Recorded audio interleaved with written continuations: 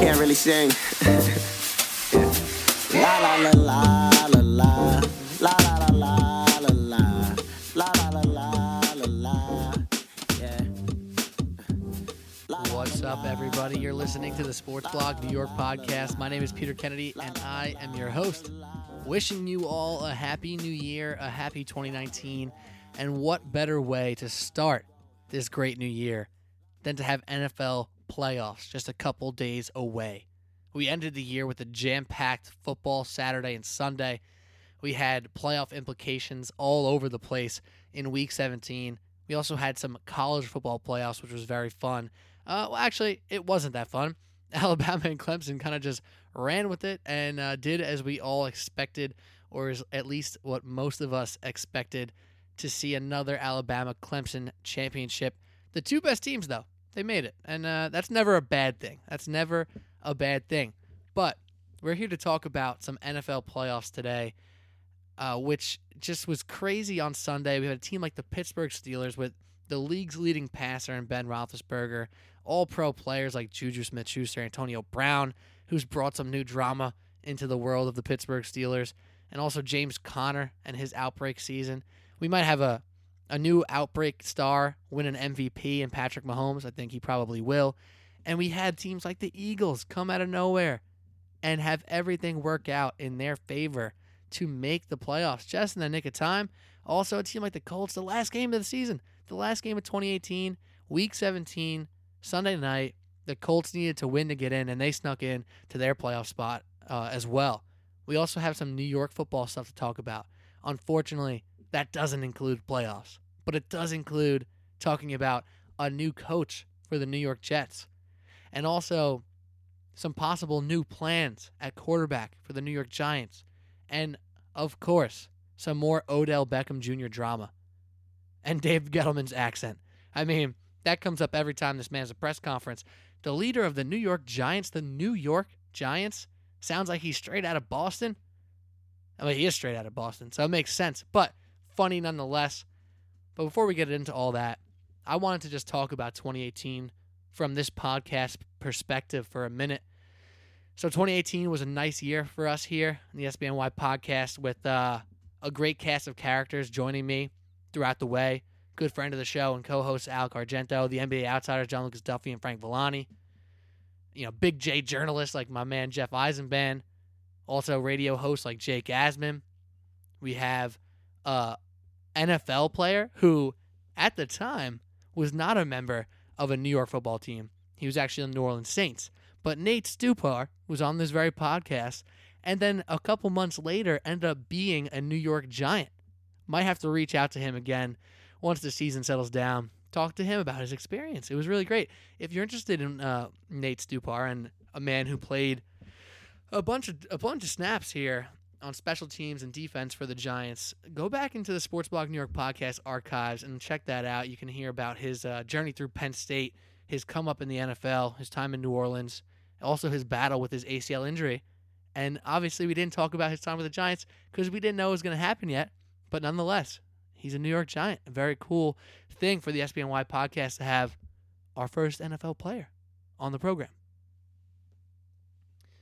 But otherwise, in 2018, it was very cool because, this podcast isn't listened to by thousands of people and millions. Don't even get me started there. But to all the people who do listen, I truly appreciate it. To anybody who will ever hit me up on Twitter and say, yo, man, listen to the episode, that was good stuff, or like, hey, I like that take you had on whatever, the Knicks or blah, blah, blah, the Yankees, that means the world to me. And it can be as simple as a tweet, a rating and review on iTunes. That all means the world. And then even when my friends, real personal friends in my regular life, will come up to me and say, hey, yo, I've been listening to the podcast, and I had no idea. That is awesome to me. It's really cool that people will take time out of their day or make this show a part of their routine on a weekly basis. That's just awesome to me.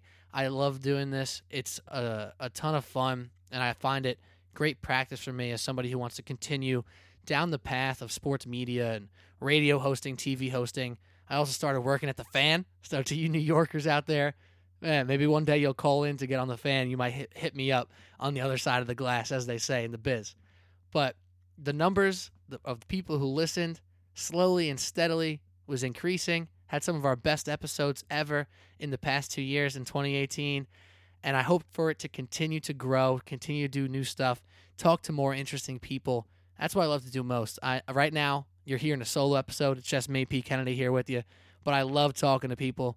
I love shooting the breeze about sports, getting to hear their story, whether it be they an athlete or a journalist, a radio host, or something like that. I really enjoy it, and hopefully you guys find some enjoyment, too, out of it.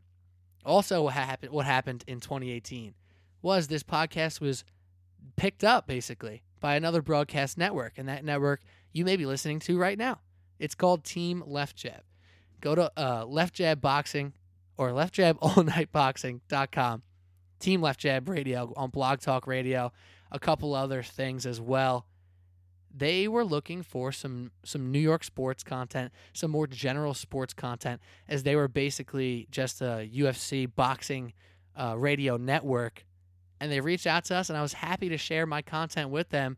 And I know a couple hundred people listen to us via that network every week, and that's just as awesome.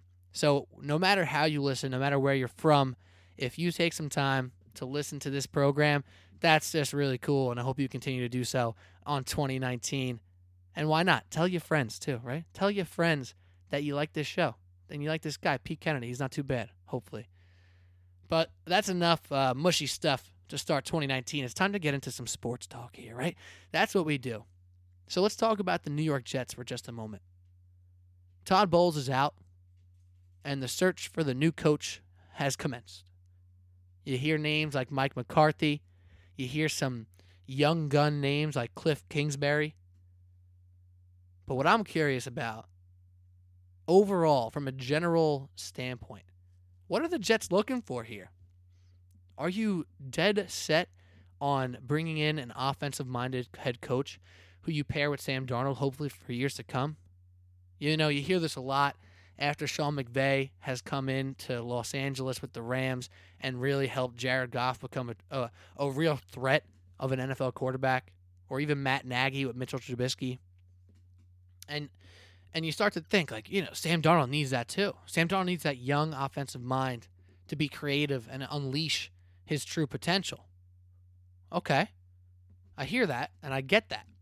But then what happens with the defense, right? So, you know, you talk about Sean McVay. What is possibly the best thing that happened to him in his first 2 years with the Rams? It might just be Wade Phillips. It might be the fact that he's in his mid-30s, Sean McVay. He's younger than players on the team, possibly. But what did he do as one of his first moves, or what did the Rams help him do? They hired a true adult professional who happens to be a great defensive mind and has been for years in Wade Phillips. And Wade Phillips is a key part in the Rams' success. So if you do go in the Cliff Kingsbury route or somebody like him, it becomes imperative for that defensive coordinator to be a true professional, to maybe be a little bit older to balance out the room. You know who might be good for that role? And it's funny to say, and it is a joke, but Todd Bowles, right? Todd Bowles is a defensive coordinator who's had success in the past. He had ups and downs, and mostly downs with the Jets as the head coach. And obviously, there's basically no realm of reality that Todd Bowles stays on to the New York Jets staff and becomes a defensive coordinator. It doesn't work like that.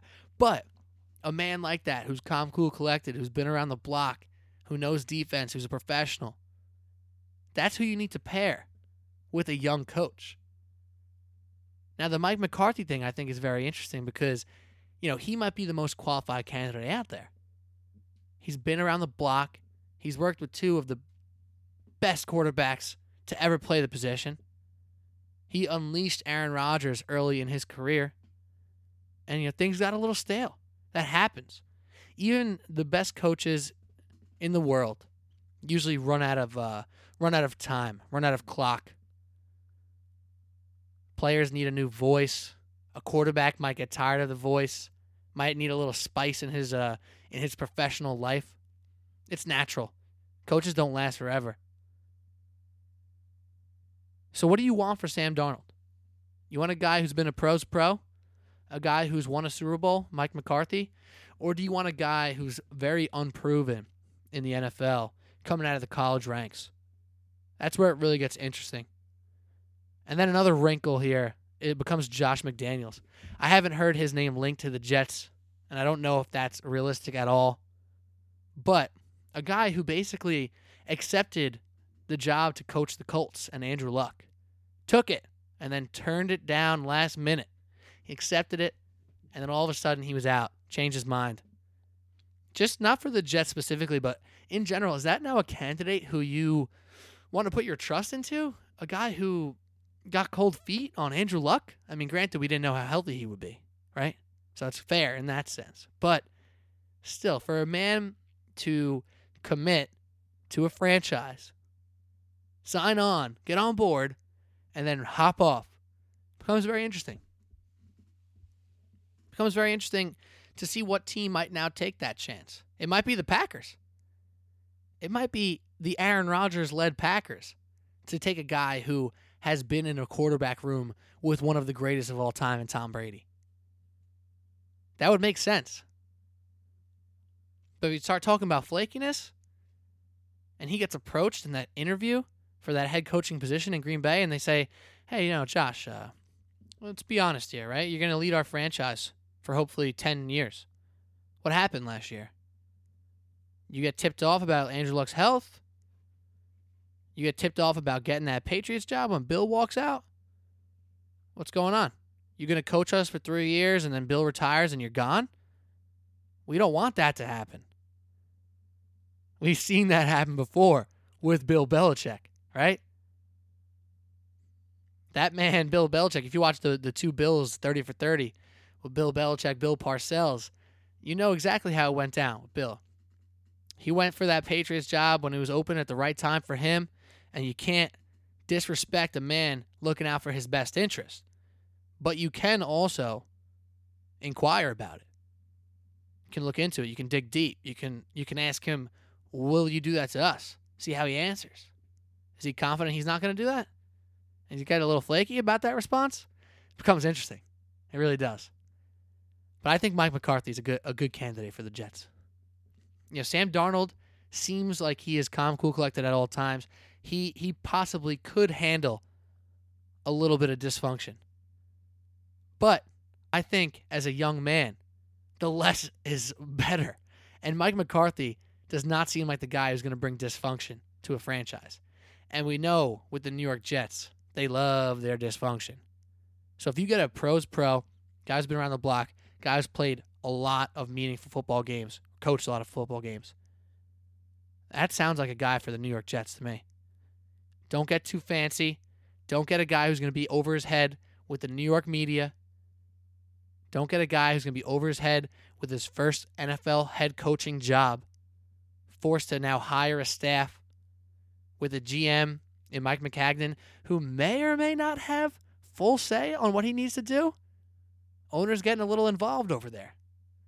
So it becomes very interesting, and I think Maccagnan becomes another chip here. If McCarthy does become the head coach of the Jets, what does McCarthy say in personnel? Does he get any last words? Is it Maccagnan's last words?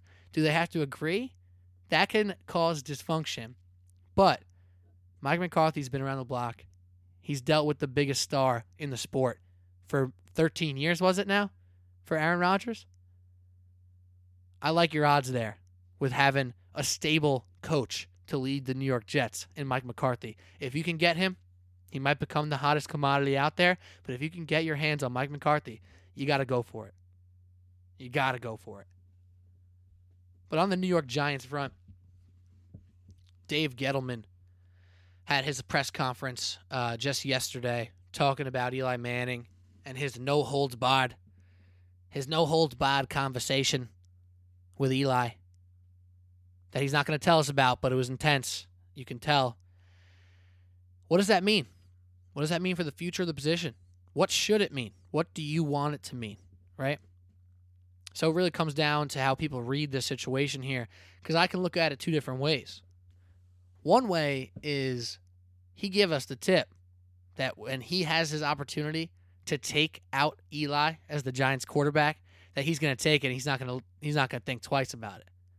But there's also that little bit of hesitation when you hear his response that you think, oh, wait a minute. It sounds like Eli might be back as the starting quarterback in 2019. He might just be back. And is that what we need? It could be, right? If the quarterback doesn't end up joining the Giants in this year's draft coming up,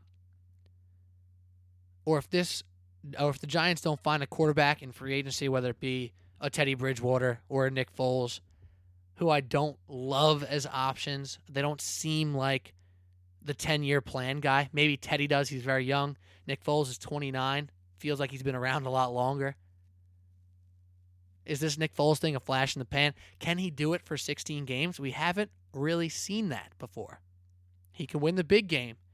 He can come in and be hot for stretches.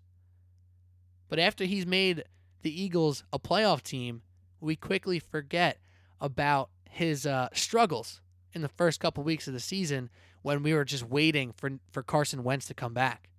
Like, all right, this Nick Foles thing was cool. He's solid. He's an awesome backup. We know what he can do in a pinch.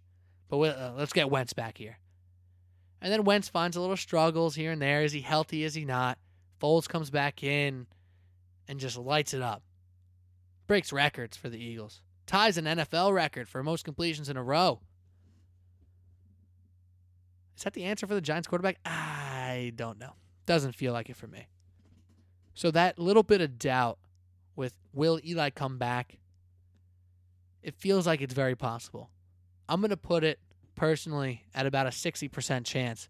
Eli, maybe I'm going to say 65, 70% actually. 65% that Eli Manning is the quarterback of the New York Giants to start the 2019 season. And that might be okay. Because if Dwayne Haskins becomes the draft pick in the first round for the Giants, he doesn't have to start right away. Did Eli start right away? No. He had a guy just like him, actually.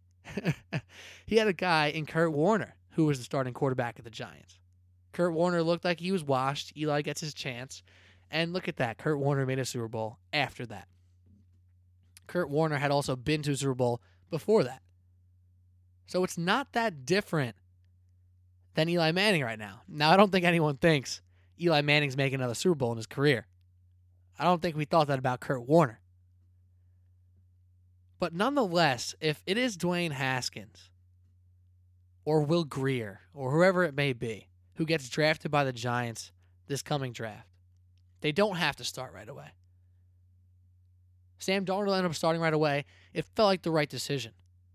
It felt like Baker Mayfield should start right away, but Tyrod Taylor, after being traded for, deserved that spot. He deserved those couple starts. He deserved that opportunity. So if there is someone in that draft who ends up being a New York Giant, it could be okay. But then you know there's a plan. When it starts getting a little sketchy is if there is no quarterback on the New York Giants other than Eli Manning or Kyle Lauletta come the start of 2019. Because that just means the plan is pushed back one more year. And that's one more year of Odell Beckham may or may not being very happy with his offense or his quarterback. That means another year of Saquon Barkley being asked to bust off 60-yard runs just for the Giants to get 14 points or 21 points. Now, granted, the Giants' offense had some moments in the second half of the year where they started to look like a real offense again. Now, is that Eli taking time to find his groove? Is that Pat Shurmur working to get his play calling right and to get his offense and all his new personnel going in the right direction? And that offensive line that had a lot of turnover before the year and during the year. There's a lot of factors here. And that's what also leads me to still stay on the side of Odell Beckham Jr. here in this whole equation. Because these equations are all connected. The quarterback is always going to be connected to Odell. And if Odell's truly on a trading block, I mean, you can say that's fine if it helps get assets and whatnot. You don't think that new quarterback is going to be appreciative of having Odell Beckham to throw to 10 times a game? You don't think Saquon Barkley and Odell Beckham, when all things are going well, can make it easier for Evan Engram and Sterling Shepard to get involved? Or hell, Cody Latimer, who Eli Manning seems to hit every once in a while? So Odell's a big part of this equation. And if the quarterback was right, if the offensive line was right, if the defense was playing well all year, which they played all right. They played solid defense at certain points of the year. They were not the weak point of this team, but they weren't some dominant defense that we've seen in Giants past, right? So unless all other things are shaping out perfectly and Odell Beckham is still being this cancer that you all love to call him, then maybe I consider him to be such a thing. But until that quarterback's right, which it isn't, until that O-line is truly good, which it isn't, and until that defense is even close to some of the playoff defenses the Giants have had in the past 10, 15 years, you will not find me putting blame on a receiver who had over 1,000 yards in just 12 games. You're not going to find me doing that. It doesn't make sense to me. Now listen, with Antonio Brown and Juju Smith-Schuster, right, putting up crazy numbers, Big Ben leading the league in passing, James Conner having a breakout season until he got banged up. The defense wasn't great for Pittsburgh, but maybe there you can say, okay, maybe there's too much ego going on. The quarterback is right, and him and the receiver don't seem to get along. Maybe that's a problem. I'm still not convinced, but maybe that's a problem. Maybe the rest of the team isn't appreciative of Antonio Brown maybe siding with his boy Le'Veon Bell a little bit too much. Maybe that's a problem. But with Odell Beckham, if your only argument to me is him yelling on the sideline or him being, quote, a bad locker room guy or bad vibe guy, you don't have enough evidence to prove that. You're not in that locker room.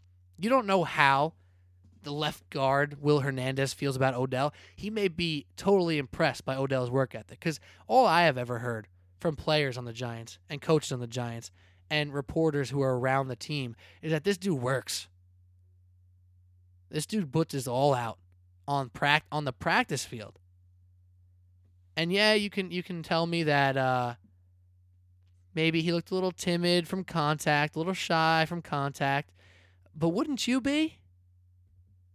I mean, if you're looking at your record and you're now, 3-9, you want to dive in there when you're the face of the franchise?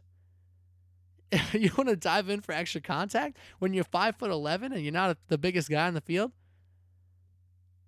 Now, the onside kick thing may be inexcusable. I'm not going to try to defend that part, even though those things are damn tough to catch when they're bouncing around, right? Needed more effort. You need to see more effort out of that. I'm not even going to deny it.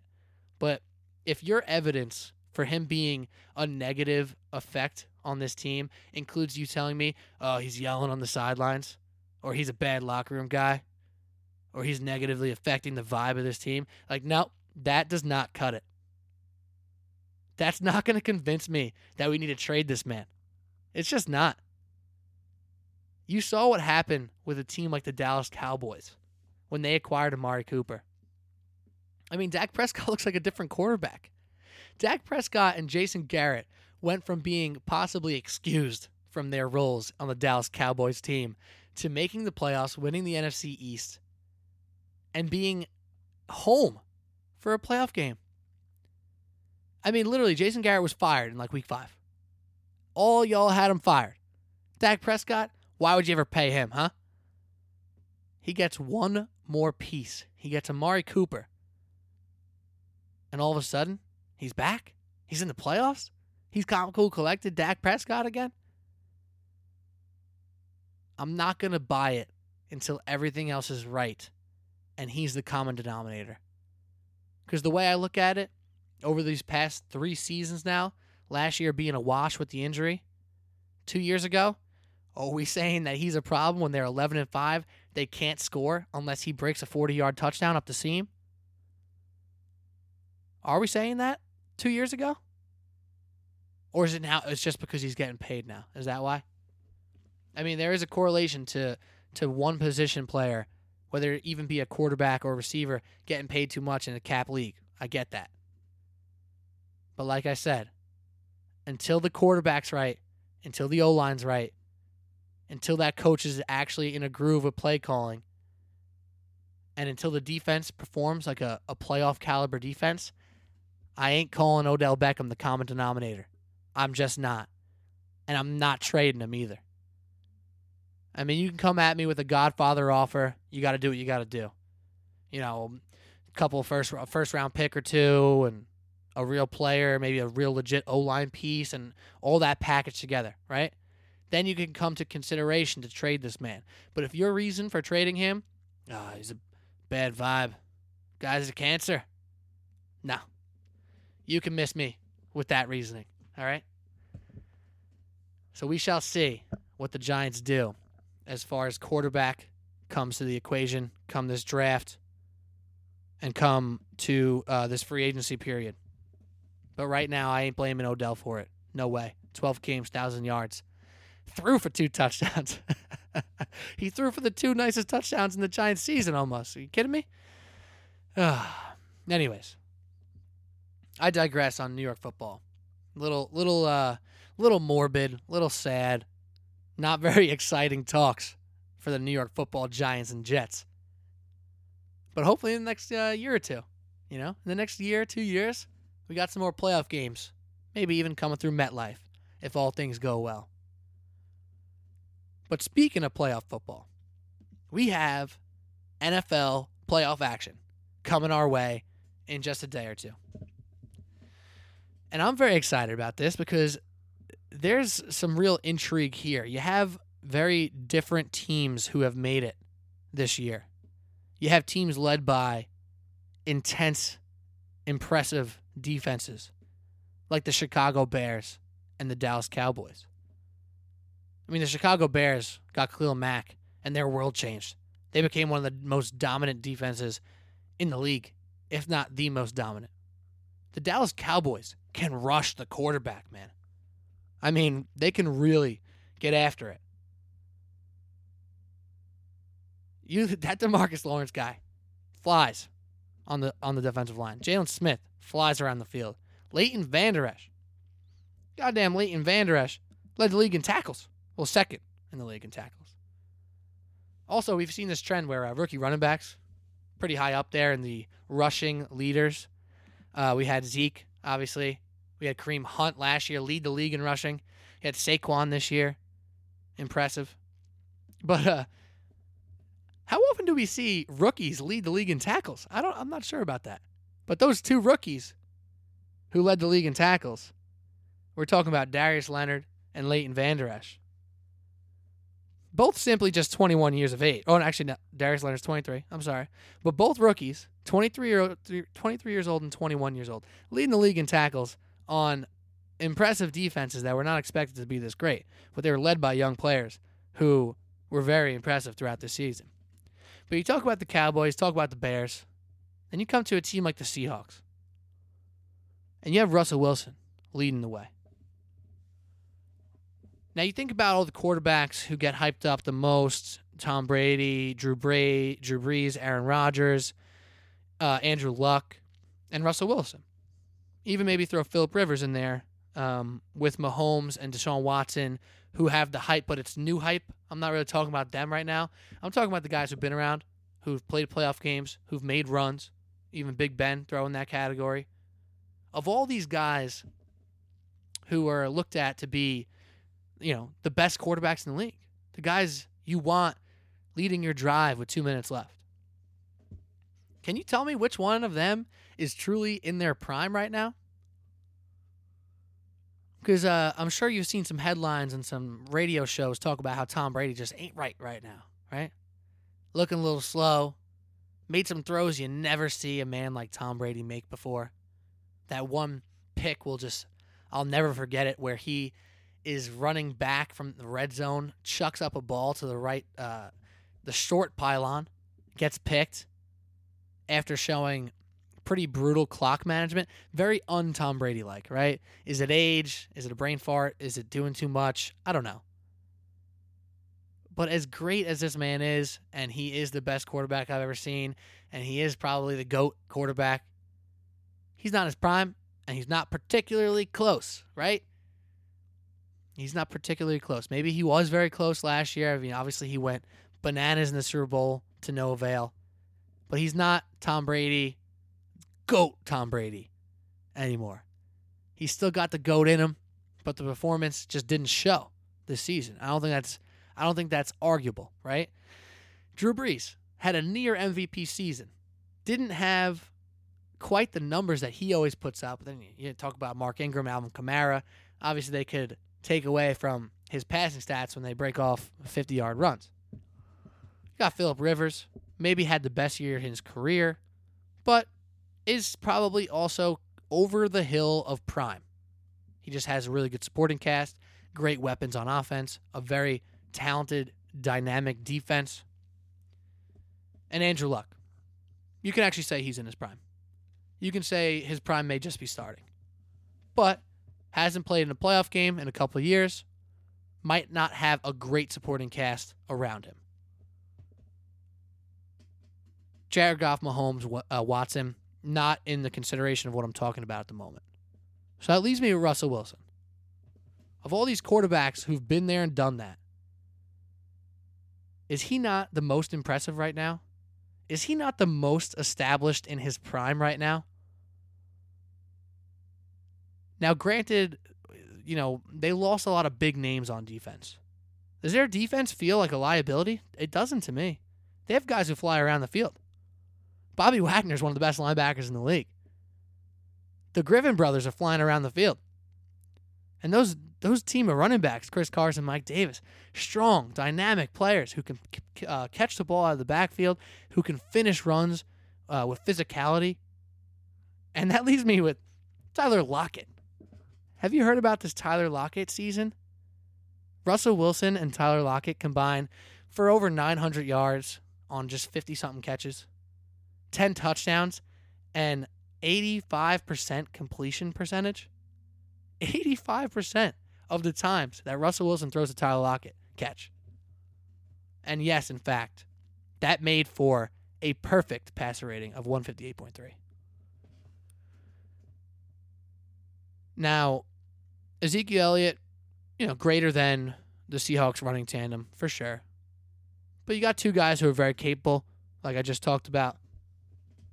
You got a defense who can hang and possibly shut down Amari Cooper, slow down Zeke, and make Dak look like the old Dak. I like the Seahawks a lot. And I like Russell Wilson. Is there a man who you want to see when you're rooting for a team to lead a team down the field? I mean, it's like he could do it in his sleep right now. And it becomes a little scary when he's forced to do it against a team like Arizona Cardinals, right? It's like, oh, man. All right, Russ, I get it that you just march down the field with ease, but why are you even in this situation? It's the Cardinals. Cardinals are trash. About to be the worst team in the league. How did we get here? It happened a couple times this season where they played teams just a little too tight. And you're like, what is going on? Like, you should, if you're really good, this shouldn't happen, right? But you also see those primetime moments. That game against the Chiefs. Prime time. Patrick Mahomes on the other side, slinging the ball around. And Russell Wilson is the one who comes out with the last laugh. There's two different types of athletes in this world. Guys who turn it up to the highest level when the lights are shining bright. And unfortunately, there's guys like Kirk Cousins, who every time the light is shining bright, they go and hide, find the shadows. I mean, it's laughable what Kirk Cousins' primetime record is. I think I saw something. He's like 4-24 against teams above 500. That's brutal. All those stats for Russell Wilson, the exact opposite. An incredible record in primetime. We know what he's done in the playoffs. And if it wasn't for one horrible play call and horrible pass in that Super Bowl on the 1-yard line, we'd be talking about two-time Super Bowl champ Russell Wilson. So of all these quarterbacks, Tom Brady, Phillip Rivers, Drew Brees, Patrick Mahomes, Deshaun Watson, and Andrew Luck's a weird case because he's still 1 year off injury, hasn't played playoff football in some time. I don't know if there's a quarterback I have more confidence in than Russell Wilson. They have an identity. They run the ball. They control the clock. And even with being a, quote, run-first team, 35 touchdowns, top 5 in the league for Russell Wilson. 35. Pretty impressive stuff. And if I'm the Cowboys, a little upset who I came out facing in the first round. Now, right now, I believe the Cowboys are 2.5-point favorites here. And if you ask me, I'm going Seahawks with the points. Would also very much appreciate a little money line action on the Seahawks right now. But then I want to talk about another team. Because, I was listening to Bill Simmons, obviously a Patriots fan. He's talking about what team he wants to see the least when it comes to the AFC, the other side of the playoff bracket. There's a team I've failed to mention to this point. That team's the Baltimore Ravens. The Baltimore Ravens now get a home field advantage against a team with a better record. Doesn't happen very often, but can happen with the wild card leader being so strong in the Los Angeles Chargers, but not as strong as their division counterparts, the Kansas City Chiefs. The NFL football, the dynamics of an NFL football game, I should say, really do change when comes playoff time. Really when you pass Thanksgiving, right? All those air show games in the high 30s and in the 40s, hell, even the 54-51 game between the Rams and Chiefs, they're a little more far and few between. What you get to see in a cold weather playoff game or a cold weather game in December, it's not usually 48-41.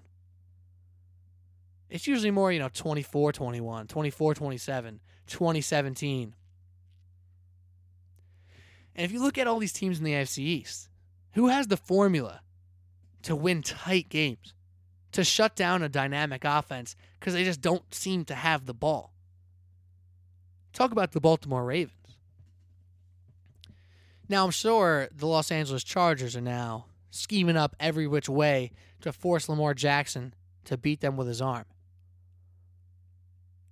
But if you can't stop that run, if you can't figure out a way to slow down Gus Edwards, to slow down Dixon, slow down Lamar Jackson, all of a sudden it's going to be 10-0 end of the first quarter, and you had the ball for 3 minutes. You're going to be like, what? What just happened? C.J. Mosley running all over the field, crushing people. Baltimore Ravens defense is legit. I mean, you talking statistics of that matter in tight football, dude. Number 1 in total defense. Number 5 in passing defense. Number 4 in rushing yards per game. That's all yards per game right there. That's the Baltimore Ravens. Melvin Gordon came back and played. Melvin Gordon's a dynamic player. Keenan Allen looks a little banged up. Mike Williams had some really big moments. He had a couple games with numerous touchdowns. Even Tyrell Williams has looked pretty good. Antonio Gates is still running out there. Chargers are legit. They're talented. Possible rookie of the year on defense, Derwin James, even though I think it's Darius Leonard or Leighton Vander Esch. Joey Bosa. Strong team. Talented.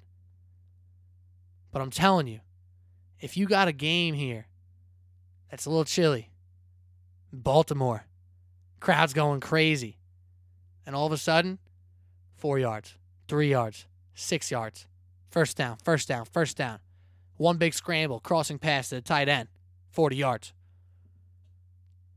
This game scares me if I'm the Los Angeles Chargers. I'm not happy about it. If I'm the Chargers, man, I think I'd rather get the Texans or the Colts. And then when it comes to the Baltimore Ravens, if the Texans knock off the Colts, if the Colts knock off the Texans, that means they go right to the Chiefs. And the Patriots, who got their first round bye, may end up playing a team that gives them fits. And Patriots fans know this. Bill Simmons was saying it. He goes, for some freaking reason, the Baltimore Ravens are never scared. They have a formula to slow them down, play them tight every single time. And if you saw at the end of that Ravens game against the Browns, they were sending pressure. And we know one way to beat Tom Brady is to get him moving, get him off his spot, and to keep the ball away from him, frankly, as well. That's the way to do it. And you're talking playoff formula. You're talking how to win cold games, cold weather games, tight in playoffs in December, January, February. Run, game, and defense. That's the Baltimore Ravens. So right there, that's two teams that I was just talked about who have a formula. They have an identity that doesn't include an air show. That doesn't include a reliance on huge plays down the field or on speed guys on the outside. It's about pounding the ball inside and about putting the ball in the hands of a playmaker. Now, Lamar Jackson has a lot to prove, and to put your chips in a rookie quarterback's basket, I don't care who he is tough.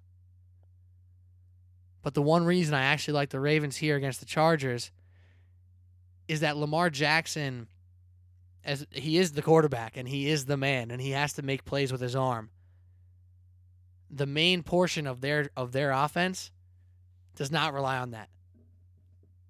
They've run the ball like crazy over the past 6-7 weeks with Lamar Jackson at the helm.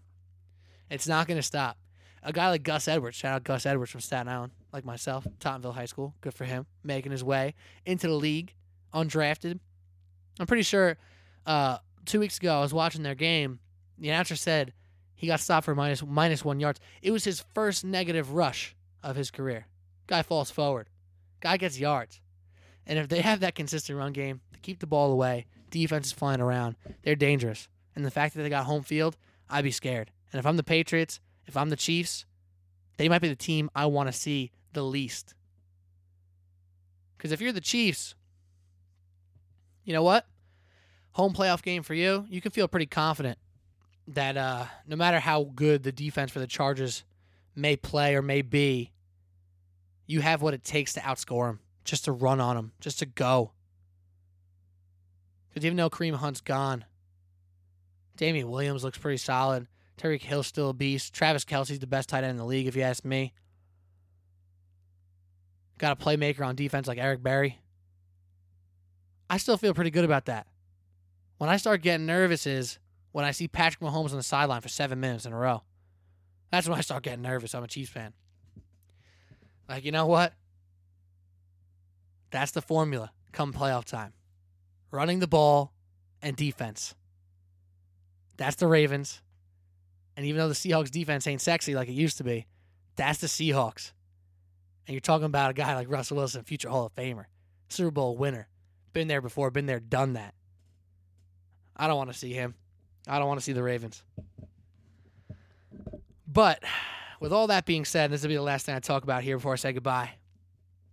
Even though I just talked about two, so I would say dark horse Super Bowl candidates or even dark horse NFC, AFC championship contenders in the Seahawks and the Ravens, there has been a very strong trend in the NFL over the past 5-6 years. And it's that one seeds with home field advantage or just people with the bye in general have found absolute great success in getting to the Super Bowl. I mean, the Patriots, when they have a bye, it seems like they walk right into it almost every year, it feels like, right? I think the Falcons were a 2 seed when they got in. But the home field advantage thing in the playoffs is very, very real. It's very real. So when I look at these two favorites here in the Saints and the Kansas City Chiefs with home field, who do you have the most confidence in? What person you putting them odds on to make it to the Super Bowl? Is it the Saints? It's kind of the tale of two stories here. You got the old quarterback who's done it before, who's been putting up stats for years, in Drew Brees, and you have the young gun in Patrick Mahomes. But with the young gun and Patrick Mahomes, we do have to remember one thing, and I've been saying this since about week 5 of the NFL season. I don't know where the legitimacy level lies at this point, but I do think it's a point worth talking about. So when you talk about Andy Reid as a head coach, there's a few obvious things you have to say and have to consider. This man is an innovator on offense. This guy can really make wine out of water when it comes to who's playing quarterback, who his position players are. He can put up points. He can figure out a way to scheme. Something about his record off a bye is absolutely incredible. Andy Reid, with time to plan, is awesome. But with all that stuff being said, there's obviously flaws in the defense, and there's obviously flaws in Andy Reid's playoff record and ability to win the big game. Now, he made that one Super Bowl with the Eagles, of course, and he's made the playoffs seemingly every year with the Kansas City Chiefs. But what has he done in the playoffs since then with Alex Smith at the helm? Hasn't quite gotten it done there, has he? So I said this in week 4 or 5, whenever it was. It seems to me like Patrick Mahomes does, in fact, have that extra sauce, right? So Andy Reid can get you there, but maybe he needs an extra push to get over the hump, to get to that Super Bowl and win the Super Bowl. Now, Andy Reid has obviously done an incredible job game planning for Patrick Mahomes. And I do believe that Patrick Mahomes has that extra sauce, the extra juice to make up for those shortcomings that Andy Reid has in the big game and in the playoffs. It's very possible. But unfortunately in sports, typically, it does not work like the American judicial system. You are not innocent until proven guilty. In fact, it's quite the opposite. You are guilty until proven... You are guilty until proven innocent. You're a choker until proven clutch. And right now, Andy Reid is still a proven choker in these big moments, in these big playoff games. Hell, even against the Patriots this year, and the Rams this year, and the Seahawks this year, yet it was their only losses. An amazing season, an MVP season for Patrick Mahomes. But in some of those biggest games, in those primetime moments, they came up just a little bit short. Now, I'm not going to sit here and tell you it was on Patrick Mahomes, but his biggest mistakes were in those games. He maybe tried to do a little too much. Maybe the plan wasn't just right for him. I'm not quite sure. But Andy Reid is guilty until proven innocent. He is a choker until proven clutch. And though we love Patrick Mahomes, and though he is a highlight machine, and though his arm is absolutely incredible like nothing I've seen before, he does not just deserve a pass to be innocent until proven guilty, to be clutch until proven a choker, because he hasn't done it yet. And in sports, that's just how it works. So for me, yes, Patrick Mahomes is way better than Alex Smith. Yes, the Chiefs' offense is more dynamic than it ever has been under Andy Reid, though it's been awesome under Andy Reid. But Patrick Mahomes now has something to prove. Because if he comes out here and lays an egg, whether it be against the Chargers or the Ravens or the Colts, then what? Do we now reel back and say, oh, wait, this thing's real cute in the regular season, but he can't do it in the big game? Maybe that's not quite fair. But to be sitting here so confident in Andy Reid and an Andy Reid-led team in Patrick Mahomes, I don't think that's a good call. Because the formula is there for other teams. Teams who can run the ball on a defense that's clearly not a top-notch defense in the league. In fact, it may have been one of the worst defenses that ranked out in all the advanced metrics, simple metrics like yards per games and stuff like that. So I'm not ready to crown the Chiefs. If we're talking favorites here, which one seed is more likely to make it? I'm going NFC. I'm going Drew Brees. And I kind of think their road might be a little easier as well. Obviously, if the Saints have to run into Russell Wilson, that's pretty tough. Playing the Cowboys is never going to be easy, though. For the Cowboys to beat the Saints twice in one season, I find that very hard to believe. They won't be playing the Bears unless it's in the NFC Championship game. But the Bears, like I said before, guilty until proven innocent. Mitchell Trubisky, he may be a shortcoming on the Chicago Bears. We will see. When the lights turn bright, does Matt Nagy's offensive mind, his offensive genius, does it rain through to beat a team like the Eagles and the Nick Foles-led Super Bowl defending champs? So I'm not even going to say that the Bears are a lock to beat the Eagles. They're not. They're just not. The Eagles ran the table last year with all the odds against them. Why could it not happen again when they're playing as hot as they have been all season? When Nick Foles seems to have the world pushing in his way, pushing in his direction. So we're talking favorites here. I'm on the Saints over the Chiefs and the Rams and the Patriots. Two of the most talked about teams this season. The Rams for the first half for sure, when they seemed unstoppable, when Sean McVay seemed like the coach of the year for sure. That's not going to happen now. What do the Rams got to show? Can they play defense? Can they go into a cold weather game? Seems like they won't have to. Thankfully for them. They're a 2 seed. That means they have a home field advantage in the first game. And worst comes to worst, they can only go to New Orleans in a dome. That plays out great for the Saints, for the Rams. Plays out great for them. So the Rams have a nice little road here. The Saints have a nice little road here. Watch out for the Seahawks. Watch out for the Eagles. But I'm telling you, my little sleeper right here, my team that I don't think anybody wants to see, whether they're proud to say it or they'll hide it from all of us. I don't think anyone wants to see the Ravens. No one wants to see a top 5 passing defense and rushing defense, number 1 team in total yards allowed per game. No one wants to see them with the way they can run the ball and keep it away. Lamar Jackson's a rookie. Tough to bet on one of them. But their formula is true, and it's real. But boys and girls, whoever may be listening to the Sports Blog New York podcast, thank you so much. Thank you so much for tuning in. It was a good episode, I hope. Talked for about 50 minutes by myself. Tend to do that when I go on here solo. Kind of just get going on the topics I want to talk about. Try not to spend too much time on one. Try to keep it moving. Keep your mind working. Make you think. Hopefully you agree and disagree. And if you were sitting here talking to me, we'd have an even better conversation. But don't you worry. In the next week or two, I plan on talking to a number of people, not only about the NFL and the playoffs, but also NBA is heating up. Trade rumors are heating up. We're going to have the NBA Outsiders back on the SBNY podcast very soon. And I'm ecstatic. 2019, may it be a big year for all of us, and may it be a big year for the Sports Blog New York podcast. Don't be bashful. Leave that rating and review on iTunes. It takes about 30 seconds. Click 5 stars. Tell me what you think. Give me a take. Who you think's going to win the Super Bowl? Who's making that run? Who's making that big upset? Who's going to crap the bed?